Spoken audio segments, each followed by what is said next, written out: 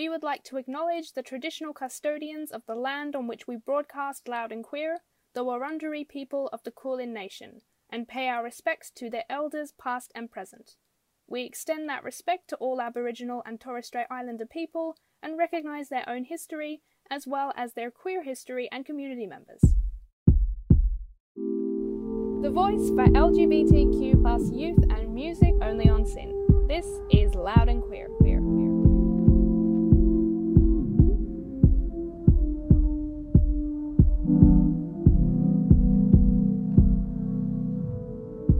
Hello everyone, you're listening to Loud and Queer on SYN. I'm Sammy, my pronouns are they, them. We've got a pretty big show coming up. We are going to be talking to members of the Frankston Jobs Victoria Advocate Program and members of the Frankston Library team, talking about events coming up on Ida Hobbit. Also going to be doing some election coverage. That is going to be the bulk of the show. How queer people have been portrayed in the media and how queer issues have been handled this election cycle.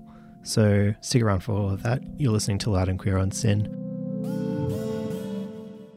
We're going to be jumping into an interview for you now.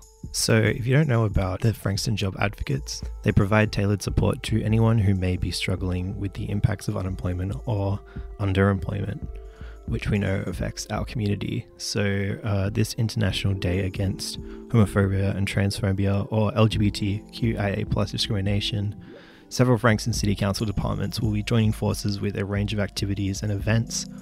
The team will be offering members of the local queer community and anyone else who wants to travel to Frankston the opportunity to discuss barriers or challenges to employment and study, address any experiences of discrimination in the workplace, places of study, or anywhere else in the community, and link attendees in with tailored vocational and non-vocational supports, including Rainbow Tick accredited services. So these events are going to be happening at the Frankston Library forecourt on Tuesday the 17th of May from 1:30 till 3 p.m. And then the event will be leading into other activities being hosted on the same site by teams from the Frankston City Libraries and Frankston Youth Central. So we have Hannah from the Frankston Libraries team, and we have Paolo, who is one of the jobs advocates, speaking about the event.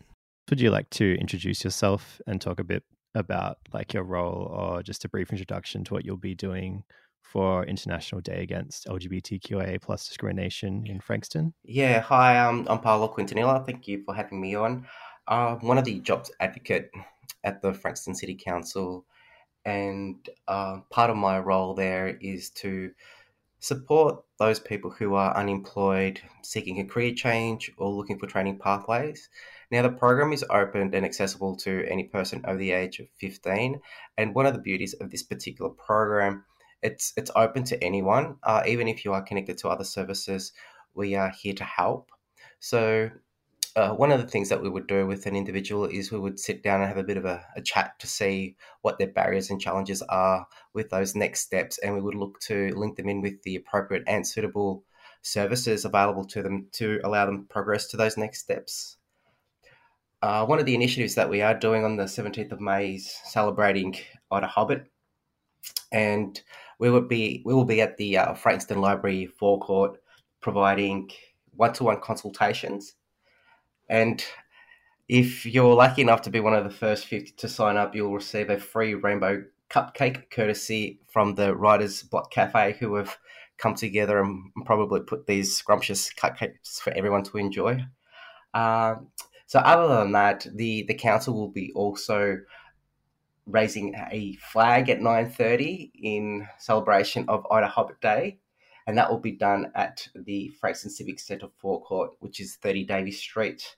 And anyone is quite welcome to come along and enjoy those proceedings. Yeah, awesome. And I believe it's going to be giving the community the opportunity to talk about barriers or challenges to employment and study, and address any experiences of discrimination in the workplace, places of study, or anywhere else in the community. Can you tell us a bit about those discussions that will be happening? Yeah, like I said, anyone is welcome to come along, and we will be providing those one-to-one consultations and trying to address those challenges. it may not be addressed immediately. So depending on what the challenges are, we might look to organise an appointment with a person and have a more private and confidential discussion, whether that be face to face or over the phone, and to delve a little bit deeper into those challenges as to what's happening with them and how we can provide that support for them and link them into the appropriate services. Yeah, awesome. And so from your time in the Jobs Advocate program, an event like this looks like something that could be a real benefit from your perspective. Yeah, because it's eradicating stigma and providing a platform for those people that do identify with the LGBTIQA plus community to flourish more than anything else, and to allow them to access the services that everyone else seems to be enjoying. And so it's just there to provide that awareness and to celebrate the day as well. Is there anything else you want to add? Yeah, I'd just like to again give a quick shout out to the Writers Block Cafe for putting together those cupcakes on the day. And just to go over the events once more, so the proceedings will start at 9:30, like I said, at the Frankston Civic Centre forecourt. And from 1:30 to 3 p.m, that's when the job advocates will be available for those one-to-one consultations. And after that, we will stick around because I believe the youth services will be providing other activities from 3 p.m. onto 5 p.m. So please come along if you can. And we certainly will welcome you all with open arms. Awesome. Yeah, definitely everyone listening should head along. Sounds like a great event. All right. Thanks so much. Thank you. Would you be able to introduce yourself and what you'll be doing down at Frankston for Ida Hobbit? Hi, my name's Hannah. I am the team leader of engagement and program for Frankston City Library. So I get to organise all the fun events, including the Frank Talk with Dr. Eves Rees that we're holding at 5 p.m. on the evening of Ida Hobbit, the 17th of May. We will have Claire Halliday along to interview Dr. Eves in regards to their book All About Eves, and it's absolutely perfectly fitting for Ida Hobbit. I'm talking about over 30 years of age, understanding that they were transgender and how that affected their life moving forward and the journey of rebecoming, and that examines all the messiness of body, gender and identity, which is exactly what Ida Hobbit is all about, and putting it in the spotlight and taking the stigma away. So we're really, really excited to be able to host this free event for people to come along to at 5 p.m. in the library. Are you looking forward to this event? I think this will be amazing. I am really excited that we were able to get Eves to come along. I thought we might have been leaving our run a little bit late because they book up and they're so popular. And so, yeah, so ecstatic that we've been able to lock that in, especially for it to happen straight after all of the forecourt activation activities. So it's all available online and tickets are free, which is the best part as well. Yeah, amazing. And can you tell us a bit more about the Frank Talk kind of event in general, and I guess like how it's been bringing back events to the library after lockdown as well? Yeah, absolutely. So this will end up being, I think, our third or fourth in-library Frank Talk in person that we've had back this year, which is amazing, and they're getting busier and busier with each one. If you haven't been to one before or seen one, basically Frank Talk is our version of In Conversations that have been done by other interviewers around the place, and we get to sit down and chat with some amazing authors, just all about a new release or just their writing styles, and any major event coming up we're able to hopefully jump on top of. So it will be great that we were able to hook this one in as part of Ida Hobbit. Fantastic.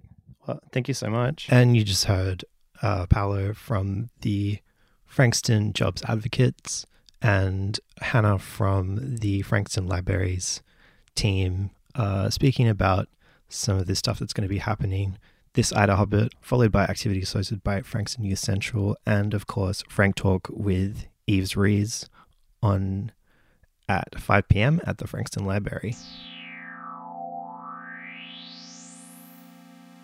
Hello, everyone. You're listening to Loud and Queer on SYN. I'm Sammy. My pronouns are they, them. I'm coming to you from Naroga Country, and I'm joined today by... Hey, I'm Laura, or Bailey, or B. You can decide what you call me. My pronouns are they, them. I'm coming to you from Wamba Wamba Parepa Parepa land, and I'm very excited to be back on Loud and Queer after a few months off. Been doing some exciting stuff away, but glad to have you back. Thank you.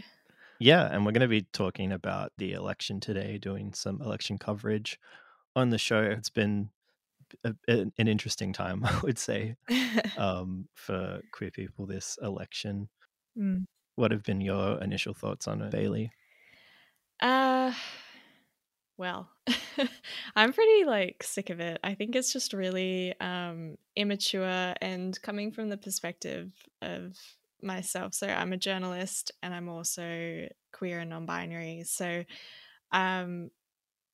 obviously having to write about these things and show a non-biased perspective can be really frustrating. Obviously very important, but also I think what has really bothered me the most is not that there are ignorant people out there, although that does really bother me, but that journalists are not doing a good job of reporting on it the way they should. And I'll get into that more later. Yeah, no, it's definitely been those first few weeks since the election was called. There was trans people and queer people in general in the news a lot, but the reporting from most outlets was pretty interesting, to say the least. Yeah, just I think really brainless, I would say.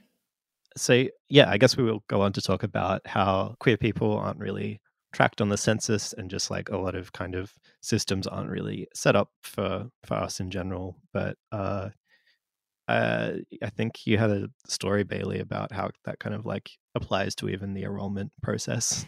The options are male, female, and indeterminate. Yes. Yep. Yeah. So I got really sick of it because we've just done the census, and the census had an other option. I can't remember the specific word, but the way they dealt with that, because they were refusing to take non-binary options, was to just randomly assign it. Yeah. And so in Rebellion, so I'm AFAB, but I just was I'm gonna rebel and tick male, even though I don't identify as a trans man. I just feel like if I'm gonna be randomly assigned, I would rather be assigned as something other. You know what I mean? Yeah. So after the back of that, I got to this section in updating my electoral details, and I ticked indeterminate, not thinking much of it. I'd sort of just seen it, been ugh, another one of these sections. Why are you even collecting gender? And finalized it. And then I got a call a couple of days later and ignored it because it was a number I didn't know. And then they called immediately back, and I was like, all right, this must be someone trying to get a hold of me. And there's this person on the phone, and they're like, hey, I'm Sandra, asterisk, different name used. Yeah. I'm from the Australian Electoral Commission. And I was like, oh, hey, Sandra, what's going on? And Sandra's sounding really nervous to talk to me. And she's like, so I just had to call you. So we got your updated enrollment details. Oh yeah, great. Are they all good? And she's like, well, you've ticked indeterminate, and it's just come up with a little must verify thing. And I was like, oh right. Yeah. And she was like, so you did mean to tick indeterminate? And I was like, yep. And she was like, oh, okay, so I guess we're all good. And I was like, okay, thanks. And she's like, thanks, bye.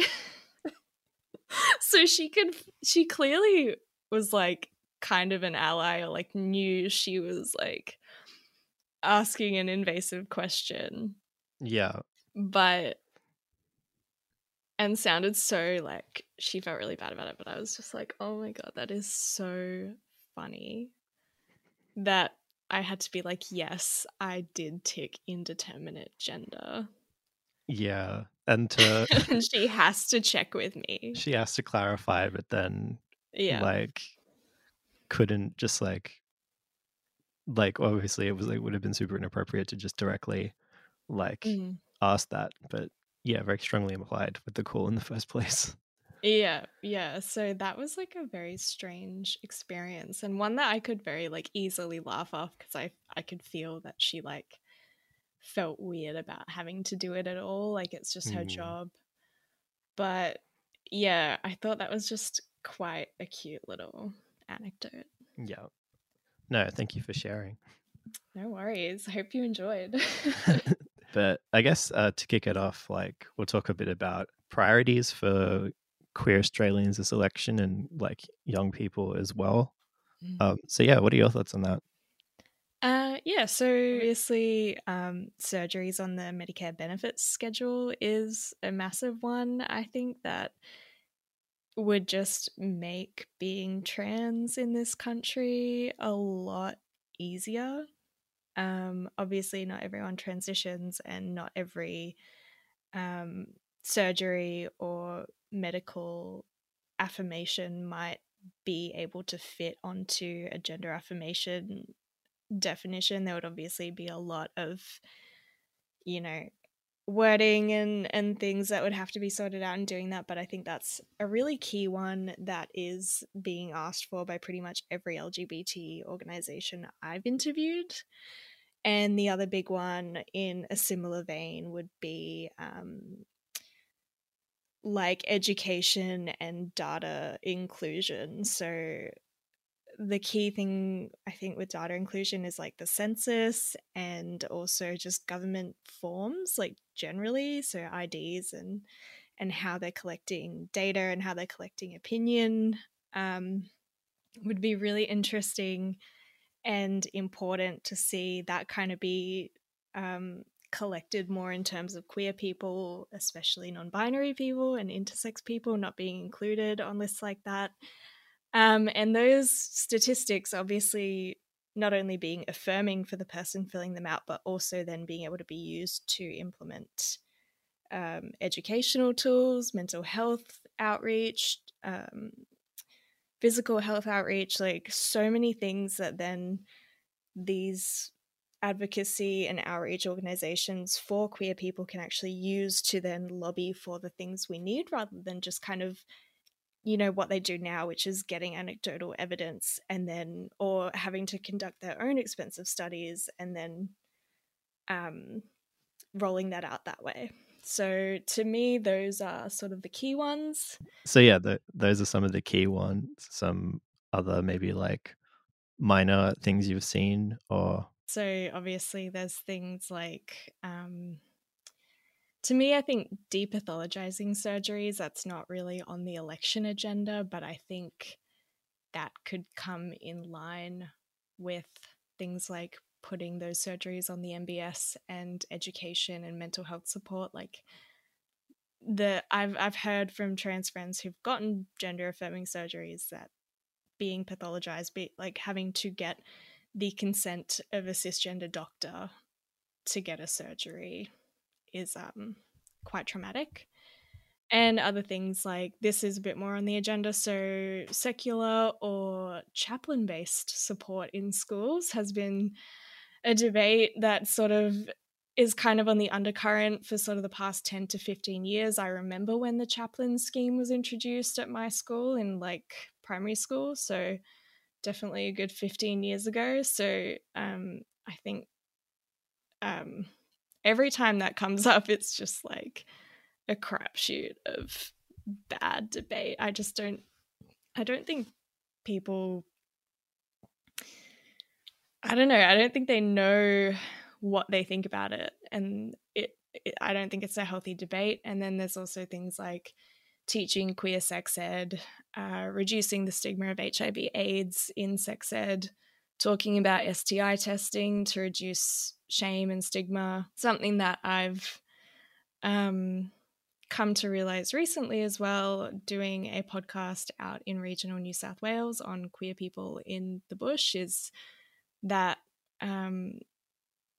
there's actually this big gap in outreach here as well. So there are sort of these outreach groups that will say they're targeting the whole state, and so they'll run social media campaigns, but they don't, go to the effort of getting in touch with a GP and saying, do you have pamphlets? Do you need pamphlets? Like that. There's something as simple as that. And I've had, a gay man who's lived here for the past 15 years, who's in his 60s now, tell me that and say that that's been one of the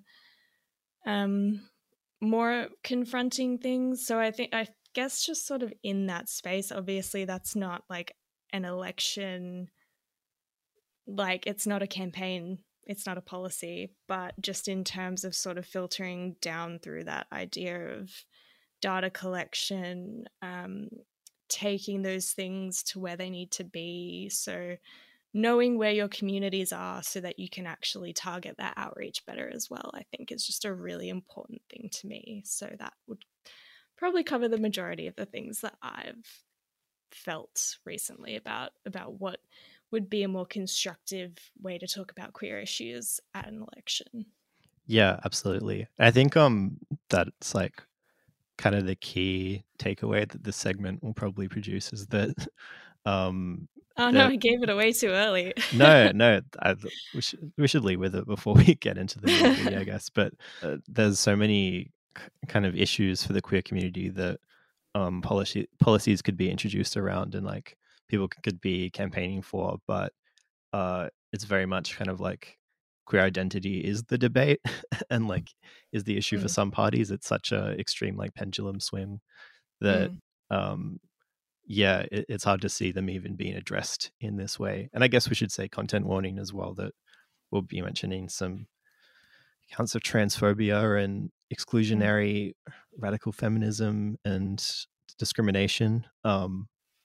But yeah, I guess one of the key things that probably came up with the points you were talking about is like queer health is definitely a top priority this year. And LGBTQ health has outlined like their priorities for this election. Which there's 9 main ones. Should I read them out? Yeah, go for it. Okay, so the main one was a 10-year plan, which was to develop and invest in a national LGBTQ plus health and wellbeing action plan, count LGBTQ plus people and communities in data collection. Number 3 was invest in LGBTQ plus community controlled health, which I think is a huge one when talking about how even having to get like the approval of cisgender doctors to go through gender affirming care. I think that could be a huge one for just like in a stepping stone, having at least been able to talk to someone in the context of like a queer controlled health context, I guess. 4 was prioritize the mental health and well-being of LGBTQ plus communities. 5 was protect the human rights of people with innate variations in sex characteristics. 6 was ensure the rights and needs of LGBTQ plus people in the next national plan to prevent all forms of family, domestic, and sexual violence. 7 was to deliver gender-affirming care in the public health system. 8 was equality and opportunity for LGBTQ plus people with disability. And 9 was ensure safe and culturally appropriate aged care services. So, yeah, I think all of that definitely will outline some important like campaigning points, but I think the only one I've heard being spoken about by a major party politician is the aged care services one, which is not specifically queer related. So I don't know if I just haven't heard much other positive conversation at around the election and around queer issues, but yeah, that's the only one I've heard being talked about. Yeah, the only party that I know of that's addressed it is the Greens, which at the point of recording this just today launched their LGBTQIA plus policy. And yeah, so they called on the next government to appoint the first federal minister for equality. And they want to replace school chaplains with inclusive secular programs. They want to address the crisis in homelessness for queer people, tighter anti-discrimination laws that remove existing religious exemptions, stabilize the health and well-being of queer and HIV-positive communities, such as creating Medicare benefits, scheduling listing for HIV rapid testing, public awareness campaign to reduce biphobia in the community, and while not strictly outlined, they have mentioned wanting to make gender-affirming care covered by Medicare as well, in response to this petition that went forward last year. So that was Adam Bant last week. Yes, yeah. He mentioned that while also denounced Scott Morrison's support of Catherine DeVries. Yeah. And obviously the big one we did not mention, the religious discrimination bill, which we're going to have a whole section on. So that's obviously the main one that's been talked about by the major parties, and I've got a lot to say. A key thing for me is the coalition went to the last election with this as an election campaign, this bill. Yeah. So, a huge faction of them and their supporters were against the same-sex marriage being introduced into law, and so this was their way to appease that side of things, and we know that. So they went to the election with it as a campaign, whereas Labor not speaking on it. Obviously the queer community feeling pretty thrown away, pretty much as an opinion, I think Albanese's handling of it has been a little cowardly, and I think it's primarily to do with not wanting to alienate their supporter base and not wanting to give sort of Murdoch Media or the coalition an excuse to say, oh, they're going to, align themselves with the Greens, they're going to form a coalition with the Greens, which has been a really successful scaremongering tactic in the past. So I do think that they are really trying to appeal to their sort of working class males, traditional support base, in just not talking about it wherever they can. And so they're not taking it to the election, which is good, I guess. But they're also not saying they won't do it, and they're not talking about what it might look like, which isn't helpful for voters because they don't know if they align more with, say, the Greens or the Centre Alliance or whatever. And so it's not really fair, I think, on voters. But in terms of what Labor has done, they've, I think, removed 40 references to LGBT issues in their latest copy of their policies. So that's bad. That's a bad sign to me. And also, I think it was in your notes that Labor, or Albanese himself, said Labor would introduce this again, or may introduce this bill again, and would do it better. And the only reason it didn't pass is obviously because they and the Centre Alliance sort of wedged the issue, and there are a few MPs on the coalition side crossing the floor because they didn't want trans kids to be taken out of the protections. Tell me if I'm wrong. I'm sort of going off 2 weeks old memory, but no, you're pretty on it there. Albanese, he did. Star Observer reported that he did promise that Labor's bill would prevent discrimination against people of faith, including anti-vilification protections, act to protect all students from discrimination on any grounds, and protect teachers from discrimination at work, while maintaining the rights of religious schools to preference people of their faith in the selection of staff. And he, similar to what you said of them kind of just removing queer from the even nature of their campaigning. Even in his statement about it, calling the Morrison-Joyce government's bill flawed, he said Labor was successful in amending the legislation to prohibit discrimination against school children because of who they are. This is a critical step to ensuring their ongoing protection, not outlining specifically why the bill was amended. So it looks like it will. It was shelved. is likely to come back in some form. We just don't know much.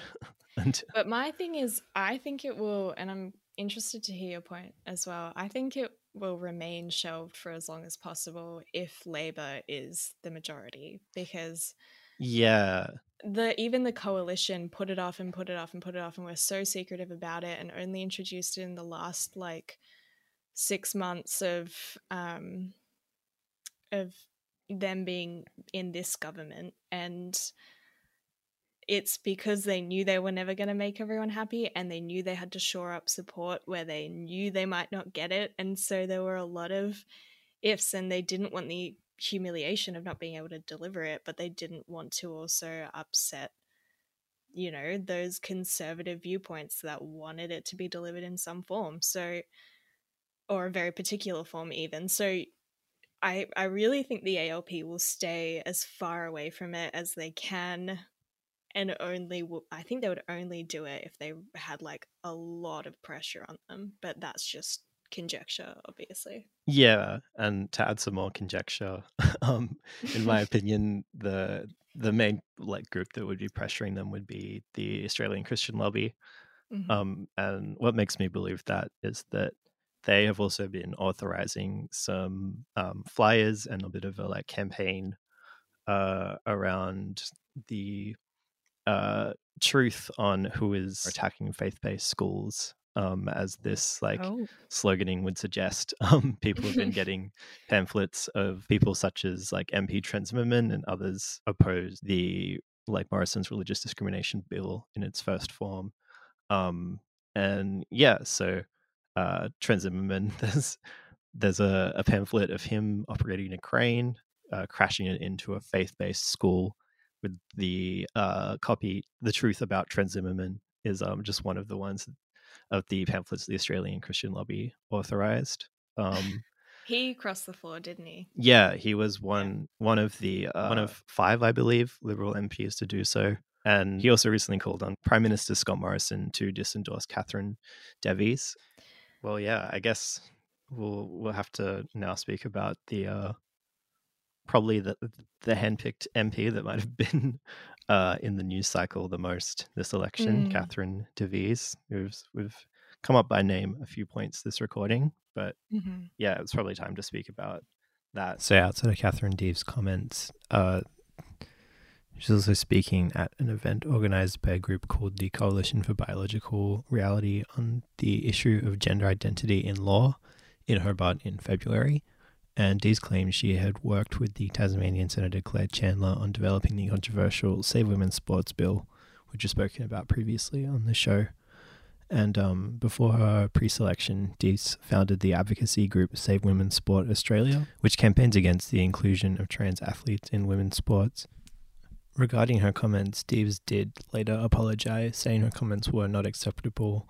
My advocacy for the rights and safety of the women and girls is well known, and I stand by my desire to ensure we protect the safety of women and girls and our entire community, she said in a statement. However, the language I used was not acceptable, and for that I apologize.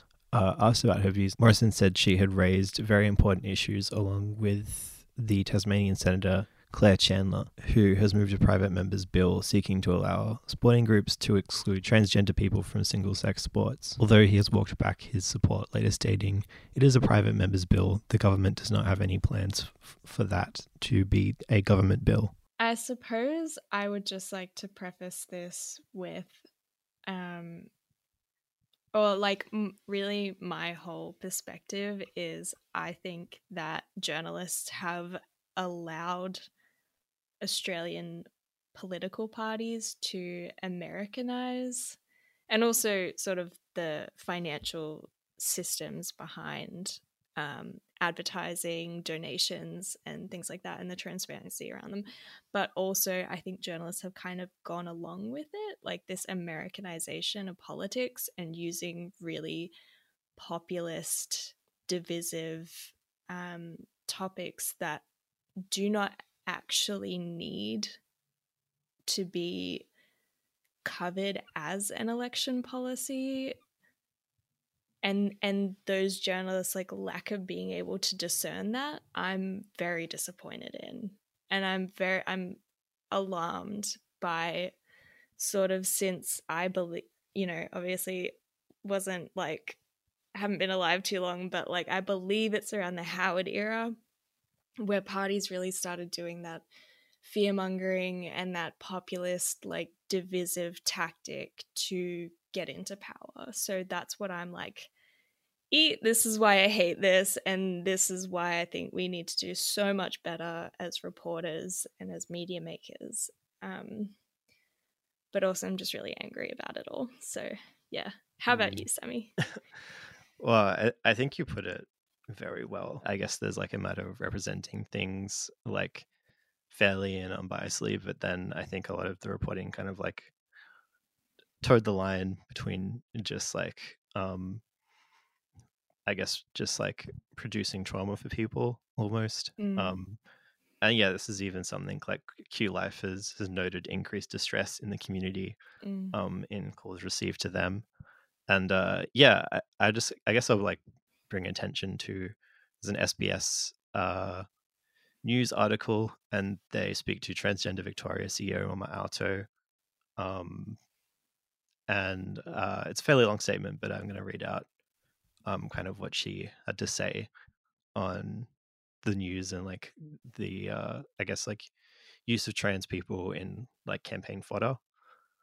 I'll just preface as well, this is in reference to Claire Chandler's anti-trans girls in sports bill, which Catherine has also been involved with, and I'll maybe add some notes about that, but we've also covered it on the show in previous news whips. But yeah, so yeah, to quote, it is cruel and unnecessary to turn trans and gender diverse people's lives into election campaign fodder. The current discussion stemming from the Chandler's bill is particularly unnecessary, given Section 42 of the Sex Discrimination Act 1984 already includes provisions to exclude trans and gender diverse people from competitive sports based on physical attributes. This is not because we are trans. Political and media conversations that demonize and sensationalize trans and gender diverse people and encourage our exclusion have a severe impact on mental health outcomes in our communities. It's unacceptable at a time when government expresses they are more than ever committed to reducing mental health and suicide. End quote. So yeah, that is a statement from Mama Alto there.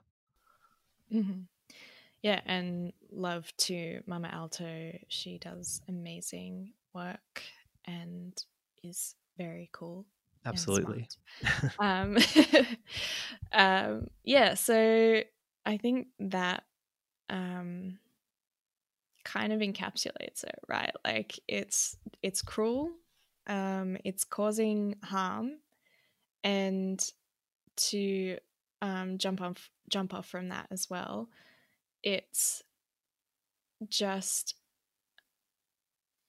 how do I explain this in simple terms? Like, it's not liberating women to oppress trans women, and inclusion of trans women can be worked into organizations' policies, and people should not shy away from that, and they should do that in conjunction with the relevant like queer outreach organizations, and people should be able to feel comfortable participating in things as who they are, and that uplifts everyone out of gender like oppressive gender structures, because it challenges the entire idea of a patriarchal binary gender system. I think there is an ethical issue for journalists where you can't ignore it because they are an elected representative and they are a part of the governing body, right? But you have to do it in a way where you are limiting the harm as much as possible.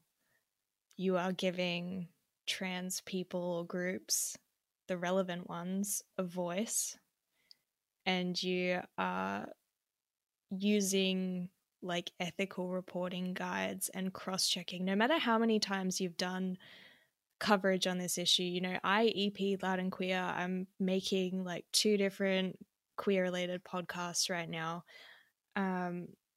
But even in writing a story on a trans woman the other day for the paper I was writing for, I cross-checked my work with the relevant like ethical reporting guide, because I'm not a trans woman and I need to make sure that I'm not going to be harming this person who's putting themselves very out there in a very small community. And you just have to remind yourself over and over again that this is like not something to play with, and this is not something to just like churn out hundreds of articles about. It's unfair, it's damaging, and it ultimately doesn't further productive conversation. And yeah, if you have been affected by any of the commentary over the last month, we'll also read out some helplines right now.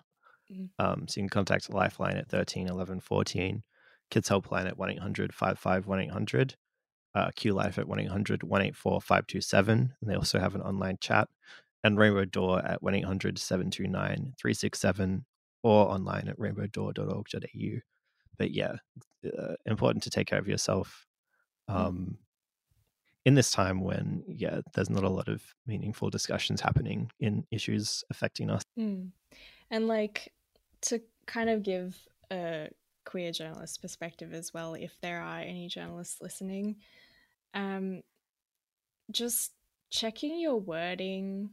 I wrote this article the other day that was, explaining what cisgender means, saying gender assigned at birth, and I had like an editor change it to birth gender, and it's like, you didn't even talk to me about this, and like got it changed back. But if you're a senior editor or journalist or sub editor or anything, like, just be checking yourself. Like, just don't assume don't assume that you're putting it into layman's terms that everyone can understand. Like, people can Google what gender assigned at birth is if it's too brief of an explanation in the article. But I just think it's time to move past this like hand holding, and I think it's time to move past like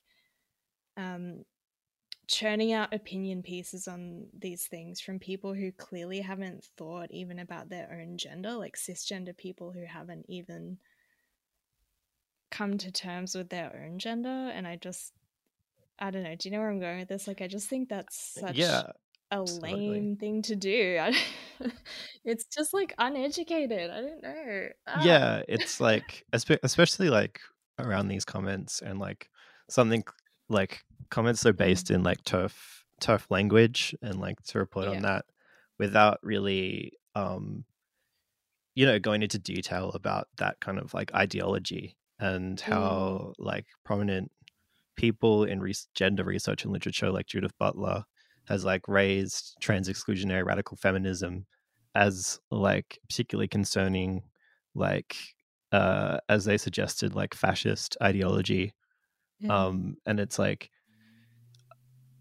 take for example the another fascist ideology, like the reporting around like NSN and similar groups with like kind of neo-Nazi nationalist ideologies. And like, I think journalists, some still slip up, but a lot of them have gotten their head around the idea of like being very select in how you platform these, especially not inviting like extremely like well-known individuals like a chance to be interviewed, as they'll like know how to spin this. And then the amount of people that when reporting on like prominent TERFs, not so much in like candidates or in politics, but in general, the same kind of like precautions aren't taken.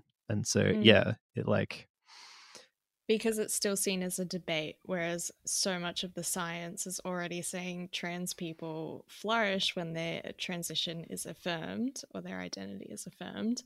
And they get ill when the opposite occurs.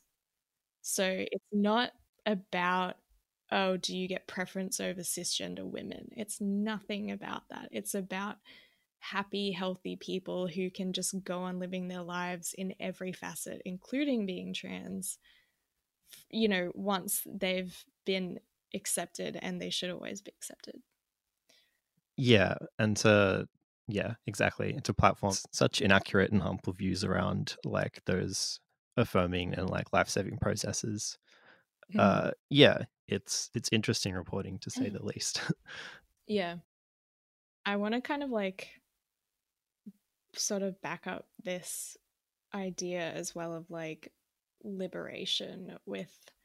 So I got really angry the other day after I read all these opinion pieces, which are the ones that are making me like angry now. And I wrote a 5-page essay on why like this, like how I see this issue unfolding in Australia. And so I'm nuts, but talking about like how populist narratives are used to subjugate trans people under the guise of like protecting women and children, right? Yeah. And I've just got this one line that I want to read, if that's okay, because I think it kind of crystallizes the idea. Also explains, I think, to any of those like concerned cisgender women how they don't need to be afraid of liberation of other minority groups. So it goes like this. Cisgender women, queer people, and especially women of colour are extremely familiar with this tactic to disendorse their views and paint them as hysterical. We should not be using them against one of the most vulnerable groups in our societies, and that includes trans women. So kind of just talking about how you're only like getting your quote unquote liberation by subjugating other people, and how that's not right. And I think that just kind of draws a line under that for me. Yeah, absolutely. I'd talk about the ties between that and just like intersectional, I guess, thinking around social issues in general, but that's spurring away from the election too much, I think. But thanks for reading that passage, and really keen to hear the rest of those articles if they come out in some form. So yeah, that's pretty much all of the main like queer election coverage I guess we could focus on. And yeah, a reminder that this is coming out on the 8th of May. Early voting opens tomorrow on the 9th of May, and elections are on, the main election is on the 21st of May. So pretty soon now. But yeah, thanks so much for coming on talking about it, Bailey. Thank you. This podcast is brought to you by SYN Media.